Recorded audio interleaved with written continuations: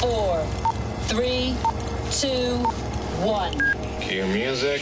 This is Movies First with Alex First. The names are big, the action is slow, and the outcome is always in doubt in the crime drama The Little Things.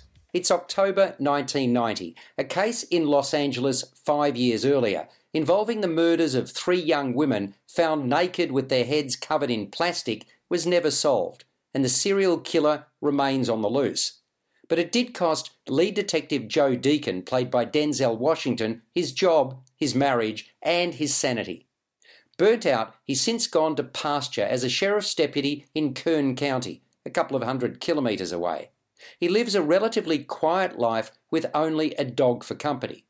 Suddenly, another murder with parallels to the first 3 appears, and Deke's captain sends him back to Los Angeles to bring home the evidence. There, in spite of wanting to keep his head down, he's welcomed by some and distanced by others. At first, among the latter is the guy who replaced him, Homicide Department Sergeant Jim Baxter, Rami Malek, who's determined to solve the crime. But unable to make headway, Baxter soon invites Deke to tag along, as yet another bloody murder goes down.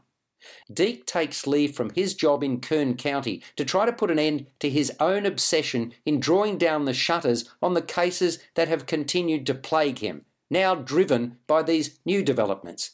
He zeroes in on a crime-obsessed loner, Albert Sparta, Jared Leto, who frequents strip clubs.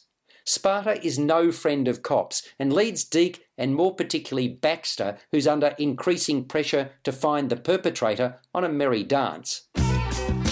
Movies First with Alex First. At 2 hours 8 minutes, The Little Things is a long film that could have benefited from some prudent pruning. As I indicated at the outset, nothing happens at pace.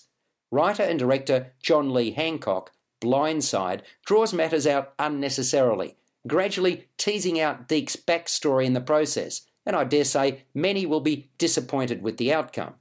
Washington is his reliable self, even if he doesn't set the screen alight.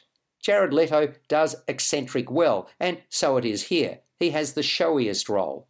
Rami Malek, who lacks spark and for the most part has an expressionless face, looks out of place opposite Washington. To me, the dynamic between them was lacking. Overall, I saw The Little Things as offering up a mixed bag, intriguing to a point, but not entirely satisfying. It scores a 6 out of 10. You've been listening to Movies First with Alex First. Available at Apple Podcasts, Google Podcasts, Spotify, iHeartRadio, or your favourite podcast player. You can also stream on demand at Bytes.com. This has been another quality podcast production from Bytes.com.